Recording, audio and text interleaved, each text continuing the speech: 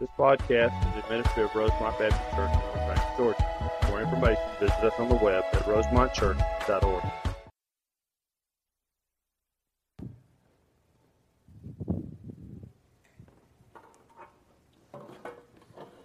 Let's pray together. Father, we thank you again for the opportunity to study your word. Lord, we thank you for this time together where we can unfold the truths of Scripture. I pray, Lord, that I would rightly divide your word of truth. Lord, you would give me the words to say. I pray through the power of the Holy Spirit, Father, we would be changed. I pray we would leave here transformed more into the image of your Son, Jesus Christ. Lord, it's his precious and powerful name that we pray. Amen. April the 19th, 1775. British troops under the command of Lieutenant Colonel Francis Smith marched from Boston toward the cities of Lexington and Concord. Now, the years leading up to this event, the relationship between Britain and her 13 colonies had become pretty rocky. Tensions had grown to the point of breaking. And when these British troops marched that day, their goal was to seize a stockpile of weapons that the colonists had been forming. Now, as the British troops arrived in these small towns, they were met by the militia, the Minutemen, the local farmers and merchants and business owners that wanted to defend their town. Now, no one is exactly sure who fired the first shot. But when the smoke had cleared, the American Revolution had begun. Ralph Waldo Emerson would later call that moment the shot heard round the world. And the fighting that ignited the American Revolution would lead to the independence of the 13 colonies. They eventually formed their own nation, known, of course, as the United States. It was a defining moment in American history. But it wasn't the only war ever fought. In fact, throughout history, wars and battles have raged. They've been fought for ideals. They've been fought for land. They've been fought for power and money. In fact, as far as recorded history goes, in every century there's been war. But there's one battle that rages even today. And it's a battle most people have no idea even exists. It's a battle we can't see. It's a battle we can't hear. It's not a battle fought for power. It's not a battle fought for prestige. It's not a battle fought for money or even for ideals. It's the battle of good versus evil. And ultimately, it's a battle that's being fought for our souls. Now, the Bible calls it spiritual warfare.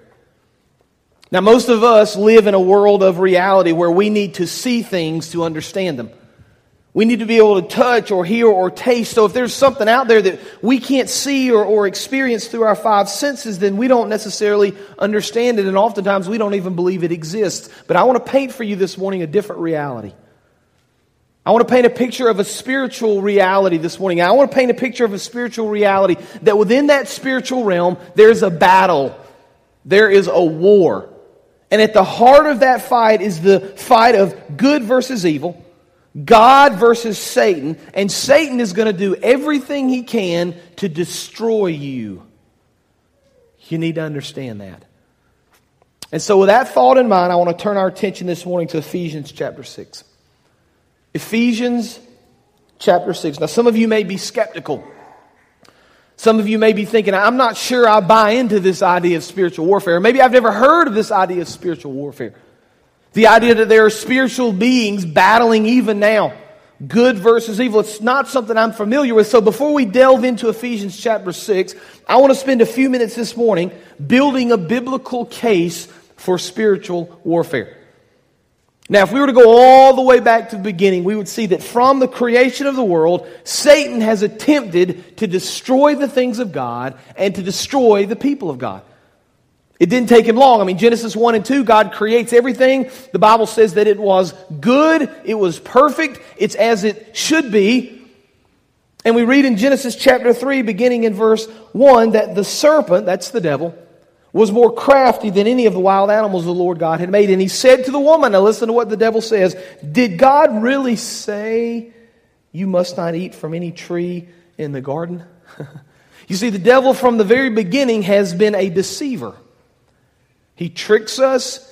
He lies to us. He tried to convince Eve in the garden in Genesis chapter 3 that what God had said was not really true. Eve, you don't need to listen to the things of God. In fact, if you'll do these things, you'll become like God.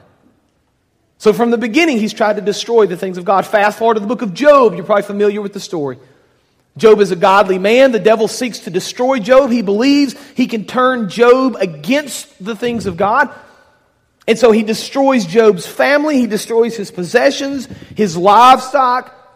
He injures Job and has him deal with physical problems and physical diseases. And all the while, the devil is trying to turn Job against God.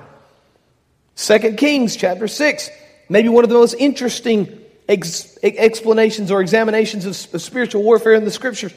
Elijah is the prophet and the people of Israel are about to battle, and as is the case oftentimes, they're greatly outnumbered. And so the people of Israel come to the prophet Elijah and they say, Elijah, we're outnumbered here. We're going to be destroyed. What do we need to do? In 2 Kings chapter 6 verse 16, here were Elijah's words, "Do not be afraid," he answered. "Those who are with us are more than those who are with them." Now what do you mean by that, Elijah? So we've got more than they do, but I'm looking around and I see their numbers and I see there are only a few of us. And so verse 17, Elijah prayed, "Lord, open his eyes so he may see." Then the Lord opened the servant's eyes, and he looked, and he saw the hills full of horses and chariots of fire all around Elijah. See, God says, I'm going to open your eyes and allow you to see that it's not about what you can see. It's not about what you can perceive. It's not even about what you can understand. But surrounding you are spiritual forces. Surrounding you are spiritual forces that are going to battle over your very soul. This was a spiritual army. These were spiritual beings that were unseen to the human eye. Now fast forward several hundred years to the life of Christ. Christ does incredible things. He heals people. He walks on the water. All sorts of miracles that we've seen and studied. And we see on several occasions that Jesus actually takes people that are demon-possessed and expels the demons or the evil spirits from them. So we read in Mark chapter 5, Jesus had crossed the Sea of Galilee. He comes upon a demon-possessed man. Mark chapter 5, verse 9, Jesus asked him, "What is your name?" Now I want you to listen to this response. "My name is Legion," singular. You hear that? "For we are many." And he begged Jesus again and again not to send them out of the area. A large herd of pigs was feeding on the nearby hillside. The demons begged Jesus, "Send us among the pigs and allow us to go into them." And he gave them permission. And listen, the evil spirits came out and went into the pigs. You see that? There's this spiritual battle that we can't always see, that we can't always understand, but it's very real in our lives. Now, these are just a few examples. I don't have time this morning to give you every single example of spiritual warfare. It's all through the Old Testament. Oftentimes we read about it in the New Testament. Here's the picture that we see developing through our study of Scripture. The devil is real. He's powerful. And he has allied his forces against the forces of good, against the forces of God. And there's a battle that rages. And there's a battle that's trying to defeat you. And there's a battle that's trying to destroy you. Now you ask the question, well, what does that look like in my life? So I can't see, right? So there are angels and demons fighting, and I can't see. What does that really look like? Where does that really manifest itself in my life? Here's where it manifests itself. The devil is going to do everything he can, and he's battling with his forces to destroy you in every area of your life. That's your marriage. The devil wants to destroy your marriage. There's a spiritual battle going on right now for your very marriage. The devil wants to destroy your relationships at work. And so there's a spiritual battle going on right now for your relationships at work. The devil wants to destroy this church. He wants to divide us. He wants to do everything he can to diminish our ability to reach people for Christ. So there's a battle going on right now for this church. If God could open our eyes, or if He would open our eyes for us to see the spiritual battle, we would understand that it's all around us. So it's within that context now that we delve into Ephesians chapter 6. Ephesians chapter 6, beginning in verse 10. This is Paul coming to the end of the letter he's written to the church at Ephesus. Ephesians chapter 6, verse 10. Finally, again, we're towards the end now. Be strong in the Lord and in His mighty power. Put on the full armor of God, so you can take your stand against the devil's schemes. For our struggle is not against flesh and blood. Now here's where our confusion lies. You ready? Our struggle is not against flesh and blood. So when you think it's your spouse that you're mad at, when you think it's your boss, when you think there's that broken relationship, we need to understand there are more forces in play here than just flesh and blood. Our battle is not against flesh and blood, but against the rulers, against the authorities, against the powers of this dark world, and against the spiritual forces of evil in the heavenly realms. Paul says this is real, and it will affect you. So verse 13, therefore, put on the full armor of God, so when the day of evil comes, you may be able to stand your ground, and after having done everything, to stand. Stand firm then with the belt of truth buckled around your waist, with the breastplate of righteousness in place, and with your feet fitted with the readiness that comes from the gospel of peace. In addition to all this, take up the shield of faith with which you can extinguish all the flaming arrows of the evil one. Take up the helmet of salvation and the sword of the Spirit, which is the word of God, and pray in the Spirit on all occasions with all kinds of prayers and requests. With this in mind, be alert and always keep on praying. So here's the bottom line as we delve into this passage of Scripture. Spiritual warfare is real. We're not battling against flesh and blood. We're battling against demonic influences that seek to destroy us and kill us. So the question we have to ask ourselves is, how do we defend? If this is real, and there's really a battle for our hearts and our minds and our souls, what do we need to do? Well, Paul's going to give us 3 areas that I think we need to consider this morning. 3 areas that will strengthen us, 3 areas that will help us understand how to defeat the powers of evil that surround us. Now, number 1, here's what I want you to understand. If we're going to be able to defeat the powers of this dark world, the number 1 thing we need to understand is we need to rely on God's power. That's number 1. We need to rely on God's power. Paul says finally in verse 10, be strong in the Lord and in His mighty power. Now let me go ahead and break the news to you if you didn't know this. The Bible's not about you. It's about God. And God doesn't want you to be glorified. God wants to bring glory to Himself. And if we're going to defeat the spiritual forces that surround us, if we're going to defeat the enemies that try to destroy us and try to take our life and try to take our joy and try to take our happiness and try to divide us and disunify us, if we're going to defeat those things, the only way we can do it is with God's power. Now, we studied through Ephesians last year. You may remember that study, and I love that study because Paul helped us understand the foundation of Christ. He helped us understand that the church is built simply upon the foundation of Jesus Christ. But he talks about the power of God in Ephesians. In fact, early on in the book, in Ephesians chapter 1, verse 18, listen to what Paul says. It's interesting to me how we remembered Elijah and how he prayed for their eyes to be open so they could see the spiritual forces. Listen to what Paul says in Ephesians 1, verse 18.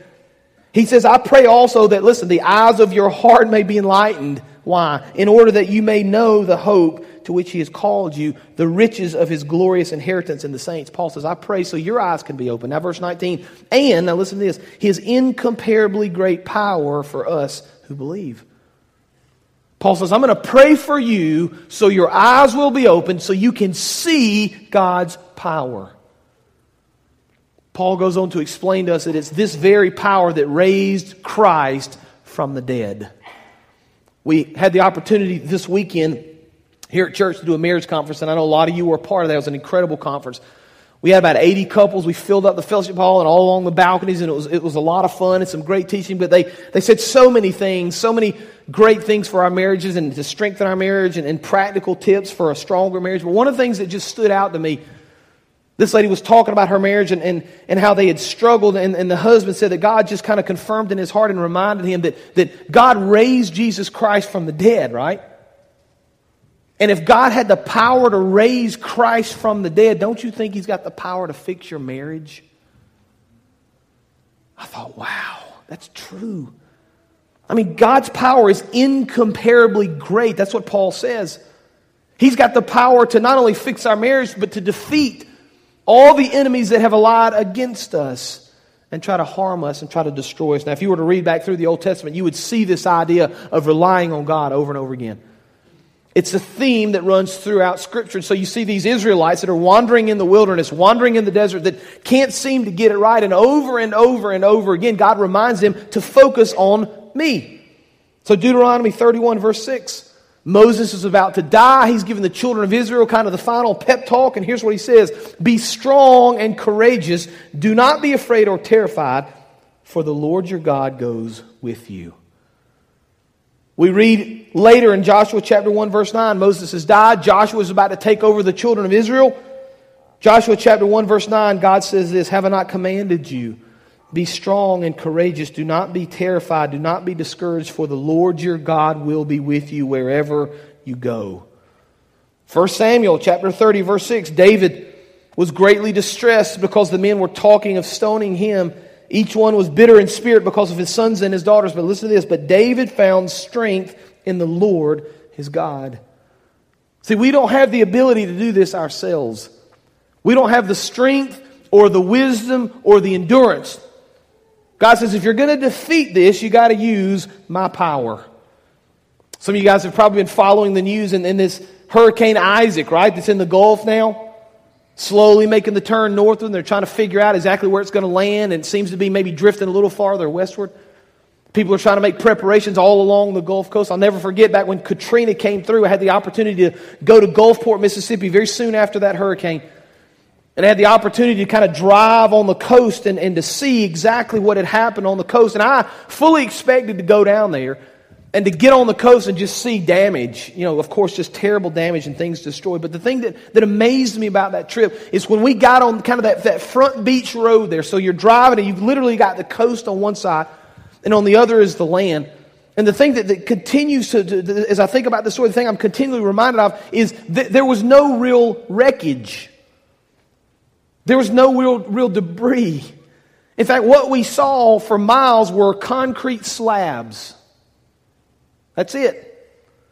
No houses that had been knocked down, or no roofs that had flown off, or no bricks laying in the yard. Concrete slabs like somebody had come in with a bulldozer and wiped it all clean. See, that storm was so powerful. When that storm surge came in and destroyed all that stuff, it literally sucked it all back out into the ocean and wiped it clean. We saw these barges, these big casino barges that are like 800 feet long, 6 and 8 stories high each, that are built out in the water. The storm surge had washed them hundreds of yards inland. They're just laying in neighborhoods, laying across a hotel, laying in parking lots, laying on the road. They're so big they can't move them. They literally had to dynamite those things, blow them into thousands and millions of pieces and scrape all those pieces up and get rid of them. They were too big to move. And I looked at all that wreckage and that debris and how that had just been wiped clean, and I thought about what power must this have been? I mean, incredible force of this hurricane, this one storm, to literally wipe clean and to change a region forever. They'll never be the same down there. And I thought about the natural forces in this world, and then I'm reminded as I read this passage of Scripture, God says, you think those natural forces are powerful? You ought to see the spiritual forces I got. You think natural power is something to behold? You ought to see the spiritual forces. You think that hurricane is something you should have seen when I raised Christ from the dead. I took a dead man and I brought him back to life. All the things that we see and experience in this world pale in comparison to the power and the strength of God. I think sometimes we need to wake up to that fact. And I got a feeling if we would wake up to the true power of God in our lives, it'd change the way we viewed the world. Because we don't operate the power of God oftentimes. We operate in our own power. And we wonder why we can't figure it out. Now look at verse 11. Paul says, be strong in the Lord, and in His mighty power. We rely on God's power. Verse 11. Put on the full armor of God. Now notice what he doesn't say. Put on your armor. That's not what he says. You figure out how to do it. That's not what he says. Paul says, put on the full armor of God so that you can take your stand against the devil's schemes. Number one, we rely on God's power. Number two, we put on God's armor. See, it's all about God. Paul says it's not your strength. It's not your ability. It's not your armor. It's God's strength. It's God's ability. It's God's armor. And so Paul gives us his whole list now. He says you need to put on the belt of truth in verse 14. The breastplate of righteousness. So he's listing this armor, right? There's belts and there's a breastplate, and your feet need to be fitted with the readiness that comes from the gospel of peace. Verse 16 says we need to take up the shield of faith. Verse 17, the helmet of salvation. Later on in verse 17, the sword of the Spirit, which by the way is the only offensive weapon listed here. Paul says you need to take these things and you need to put them on and you need to use them. This summer I was in Kansas City, and in Kansas City is apparently the official National World War I Museum. And so we went and visited. It's a fascinating museum, so well done, and they've got so much in there, so many pictures and actual pieces of equipment. And you may or may not know this, but in the First World War, technology was not anywhere close to what it is today. In fact, in the First World War, there were literally people still fighting on horseback. That's true. And they would dig these trenches, and you may know the story of the First World War, but a lot of the First World War literally were these trenches they would dig 200 yards on the other side of the line. Somebody else would have a trench, and they would just literally come up out of the trench, run across, try to take the other trench. And when they were all killed, the other group would come up and they'd run and just back and forth. That's how World War II was fought. World War I was fought. They said you could walk hundreds of miles through trenches all through Europe. That's how it was fought. So they try to come up with these weapons that they can use, and it's in World War I that they begin to use tanks, and it's in World War I they begin to use machine guns, and they try to figure out these weapons where they can win this war. But just imagine this scenario. Imagine if they develop these new weapons in this tank and these machine guns, and they begin to use them, and they begin to bring them to the front line, they begin to give them to the soldiers. And imagine as these soldiers on the front line have been fighting in these trenches for months, and they see these new weapons, and they say something like this: "Wow, that's a really cool weapon, but we're not going to use that. There's no need for us to use this tank. And this gun that'll fire multiple rounds per minute, we don't need that. Why don't you just take all that stuff back with you, put that back in the warehouse. We're just going to keep jumping up out of this trench and running across and trying to win. We've got a knife and a single-shot rifle, and then we've got some rocks, and we think we can do this, man. We think we can win this." That's absurd, isn't it? They would never do that. They took every ounce of military power they could. They took every ounce of technology, every weapon, and every piece of armor they could use to their full advantage. But here's what we do. God says, "I've given you the most powerful weapons and the most powerful armor. All you got to do is put it on," and we say, "God, we don't need it. I got this. God, I don't need to worry about putting on the belt of truth. I don't need to be worried about putting on righteousness and peace and faith and salvation. God, I can figure all this out myself. I can do all these things myself. God, I don't need your help. I will figure this out and do this myself." And God says, "Wait a minute. All you got to do is put on righteousness here, right? All you got to do is trust me and study my truth. All you got to do is build up your faith. All you got to do is study the Word of God. If you'll just do these things," God said, I'll begin to move and I'll begin to work, and you can use my armor to protect you. And I'll be able to defeat the devil." But here's what we do. We take a look at this armor. And if you're like me, guys, I look at this armor and I think, wow, there's a sword and there's a shield and there's a helmet. That's pretty cool, right? I mean, that's kind of cool stuff. Man, let's put this armor on. Let's not leave this armor behind. You know what, God, you're right. We need to use your armor. We need to take your armor, and we need to embrace it, and we need to put it on. And let's take this sword, and then let's just rush into battle. And let's attack, and let's defeat Satan. And let's win the victory for Christ, right? And that's kind of how we feel. And then we see what God says in verse 10 through 14. I'm going to read it again. And I'm going to emphasize something to you. I want you to listen. Verse 10 says this: "Finally be strong in the Lord and in His mighty power. Put on the full armor of God so you can take your stand." You can underline that word if you want to, against the devil's scheme. So God wants us to stand. Wait a minute, God, I want to go and attack. Verse 12, "For our struggle is not against flesh and blood. It's against the rulers, against the authorities, against the powers of this dark world, against the spiritual forces of evil in the heavenly realms." Verse 13, "Therefore put on the full armor of God." Now listen. "So that when the day of evil comes, you may be able to stand your ground. And after you have done everything, to stand." And then to verse 14, "Stand firm then." And it kind of runs contrary to what we think, doesn't it? We think we need to do this, God. We need to attack. We need to put on the armor. We need to move forward. And God says, it's not really about you attacking. It's about you resting in my power and resting in my protection. God says, if you really want to defeat the spiritual forces of evil, then you live a righteous life. then you understand the truth of Scripture. Then you study the Word of God. Then you share your faith with those around you. If you'll just do those things in your realm where you can understand and where you can actually function, if you'll just do those things, if you'll just stand firm where you are, just live your life the way I've called you to live it, and stand firm and keep the devil from defeating you, just stand where you are and resist with my armor of truth and righteousness and peace. If you'll do those things, then I'll take care of the rest. You say, well, that's interesting, but that's a difficult thing to do because I kind of want to maintain control of things. And the idea of standing kind of in a defensive posture is not exactly what I had in mind, God. Isn't there something I can do? Can I attack? Can I be a part of this victory? I had the opportunity when I was in college to go out west and do some rock climbing. If you've ever done any rock climbing, you understand that if you're going to do it the right way, I guess the safe way, you kind of put all this equipment on. So we put this big harness on, and there are all these ropes and all these metal things in the rock, and it's about 40 feet. It's not a long climb.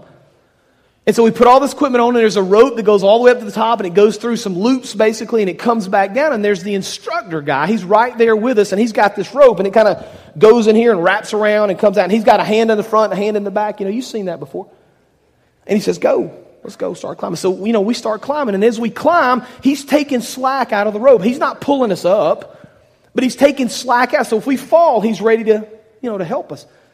And so we get to the top, I get all the way to the top, and 40 feet from up there looks a lot farther than 40 feet from down here, trust me. So I'm looking down, I'm thinking, wow, never look down, that's what they say. I'm thinking, how am I going to get down?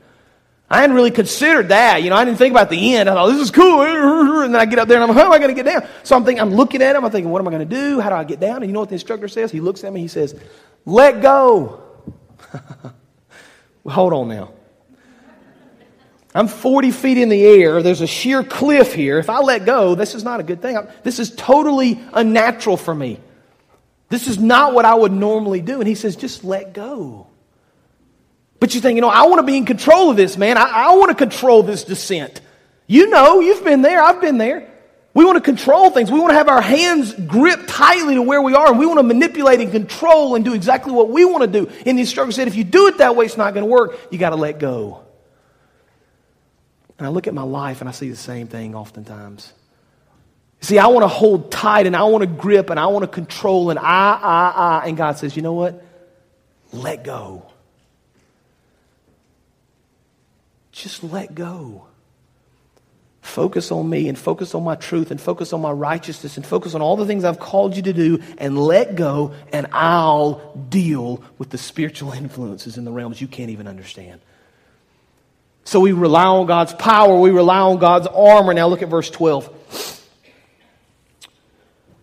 Paul says, for our struggle is not, again, here's our confusion. Our struggle is not against flesh and blood, but against the rulers, against the authorities, against the powers of this dark world, and against the spiritual forces of evil in the heavenly realms. So we rely on God's power.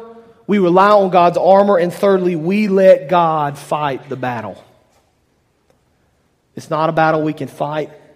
It's not a battle we can understand. It's certainly not a battle that we can win. One of my favorite stories in Scripture is the story of Gideon. Maybe you remember. Gideon is charged with fighting the Midianites, and most people believe that when Gideon is prepared to fight these Midianites as they're encamped in the valley, there's probably 130,000 soldiers that he's going to fight against.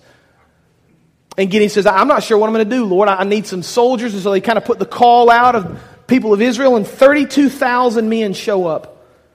Gideon's outnumbered approximately 4-1. You understand that, right? And so you can just imagine Gideon, he's just scared to death. Lord, 4-1, those are terrible odds. We're going to get killed, Lord. We're going to get slaughtered. There's only 32,000 of us, and we need more men. And God says, no, Gideon. You got it wrong. You got too many men. In fact, Gideon, you need to tell all these guys, if you're afraid or you're scared in any way, just go on home right now. 22,000 men, just leave. Gideon's got 10,000 guys. So he goes from being outnumbered 4-1, now he's outnumbered about 13-1. He's like, Lord, okay, 10,000? How in the world, God, they're going to kill us and it's going to be terrible. And God said, no, Gideon, you've still got too many guys. In fact, Gideon, you need to take them down to the river and you need to let them drink. And depending on the way they drink the water, you can send a certain number of guys home. And so Gideon takes them down and they drink. And when it's all said and done, Gideon's got 300 guys left. 300. He goes from being outnumbered 4-1. Now he's outnumbered approximately 400-1. Doesn't make any sense. Now, you know the story. God does incredible things, and they hide in the hills, and they break the pots and the lanterns, and the Midianites ultimately defeat themselves, and God is totally victorious, and Gideon doesn't lose a single soldier. And we ask ourselves the question, why would God do that? Why would He do it that way? Here's why. Because God is going to receive the glory. And He could have done it with 30,000. He could have done it with 50,000. He could have done it with 3,000. He could have done it with 0. But He chose in this instance to display His power so that Gideon and the Israelite people would know that He was God. Now see, I believe in my heart that we all kind of have this threshold. There is a point in our lives at some point where we just kind of maintain control. God, I've got it. And God kind of whittles us down a little bit more. I still got it, God. I still got it, and He whittles us down. I got it, God. I got it. He whittles us down until we finally say, God, you've got to take this. I can't do it. I can't do this, God. I'm down to 300 men here. I have no chance. I have no hope. God, there's no hope in my marriage. There's no hope in my job. There's no hope with my children. There's no help. There's no hope financially for me. There's no hope physically for me or with my health. God, I can't do it. And it is at that moment when we give it to God and we fully rely on Him that He says, okay, now you're going to see my glory. Now you're going to see my power. You tried to control this for so long, and now you're finally give it to me. Watch everything that I can do. Watch my strength, and watch my power, and watch my name be glorified in all the earth. And so I just wonder for us right now where we are on that level. Are we still holding on? God, I still got this. I'm going to figure this out, God, and He's going to whittle us down a little bit more. They're fewer now. God, I still got this. I think I can still, He's going to whittle us down. He's going to whittle us down. He's going to whittle us down. And we're going to come to a point where we fall on our knees and we say, God, you've got to take this because I can't do it. And it's in that moment that He receives glory. And it's in that moment that we see His power in ways we could never imagine. Colossians chapter 2, verse 15 says this, talking about Christ. He says, having disarmed the powers and authorities, those are the wicked forces, the evil forces in the spiritual realm. Having disarmed the powers and authorities, He made a public spectacle of them, this is Christ, triumphing over them by the cross. You see, Jesus has defeated the spiritual forces of darkness. Now, they haven't ultimately been destroyed. And there are issues we're still going to face, and there's spiritual warfare that we're still going to battle, and things that are going to still rage. But ultimately, because of the cross, Jesus Christ has defeated Satan. One scholar said it like this: Satan hates the cross because there he was decisively defeated forever. I want you to understand something, no matter where you are right now. No matter what battles may be raging in your heart. No matter what battles may be raging in your marriage, at your job, health, physical, financial, no matter what spiritual influences or what spiritual battles you're facing, I want you to understand, I want you to cling to this promise. That because of who Jesus Christ is, because of what He accomplished at the cross, that through Him, no matter how intense it may rage, there is hope in Jesus Christ. And if we'll trust Him and we'll put on His armor and we'll let Him fight the battle, His name will be glorified in all the earth, and we'll be amazed at His power. Let's pray.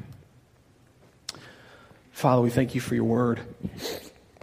We thank You, Father, for the ability and the time to study Your word, Lord. We thank You for the clarity of spiritual warfare, Lord. I pray right now that those people that didn't know, or even those that did know but had never really comprehended, Father, I pray we all have a better understanding now of the importance of understanding spiritual warfare, of the battles that rage around us, Lord. And I pray that we have a better understanding of putting our trust in You, putting our faith in You, Father, clothing ourselves with Your righteousness and with Your truth, and allowing You to protect us and allowing You to fight the battle, Father. And I pray no matter where we are, that we'd give up that fight ourselves.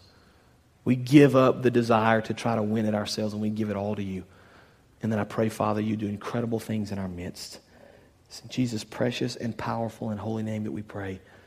Amen. You can stand. Today's going to be a little bit different for us. You notice that we're going to partake of the Lord's Supper. And so we're going to kind of mix in our invitation with the time of the Lord's Supper. So if you want to come during this time and pray, you certainly can. If you want to come and talk, you certainly can do that as well.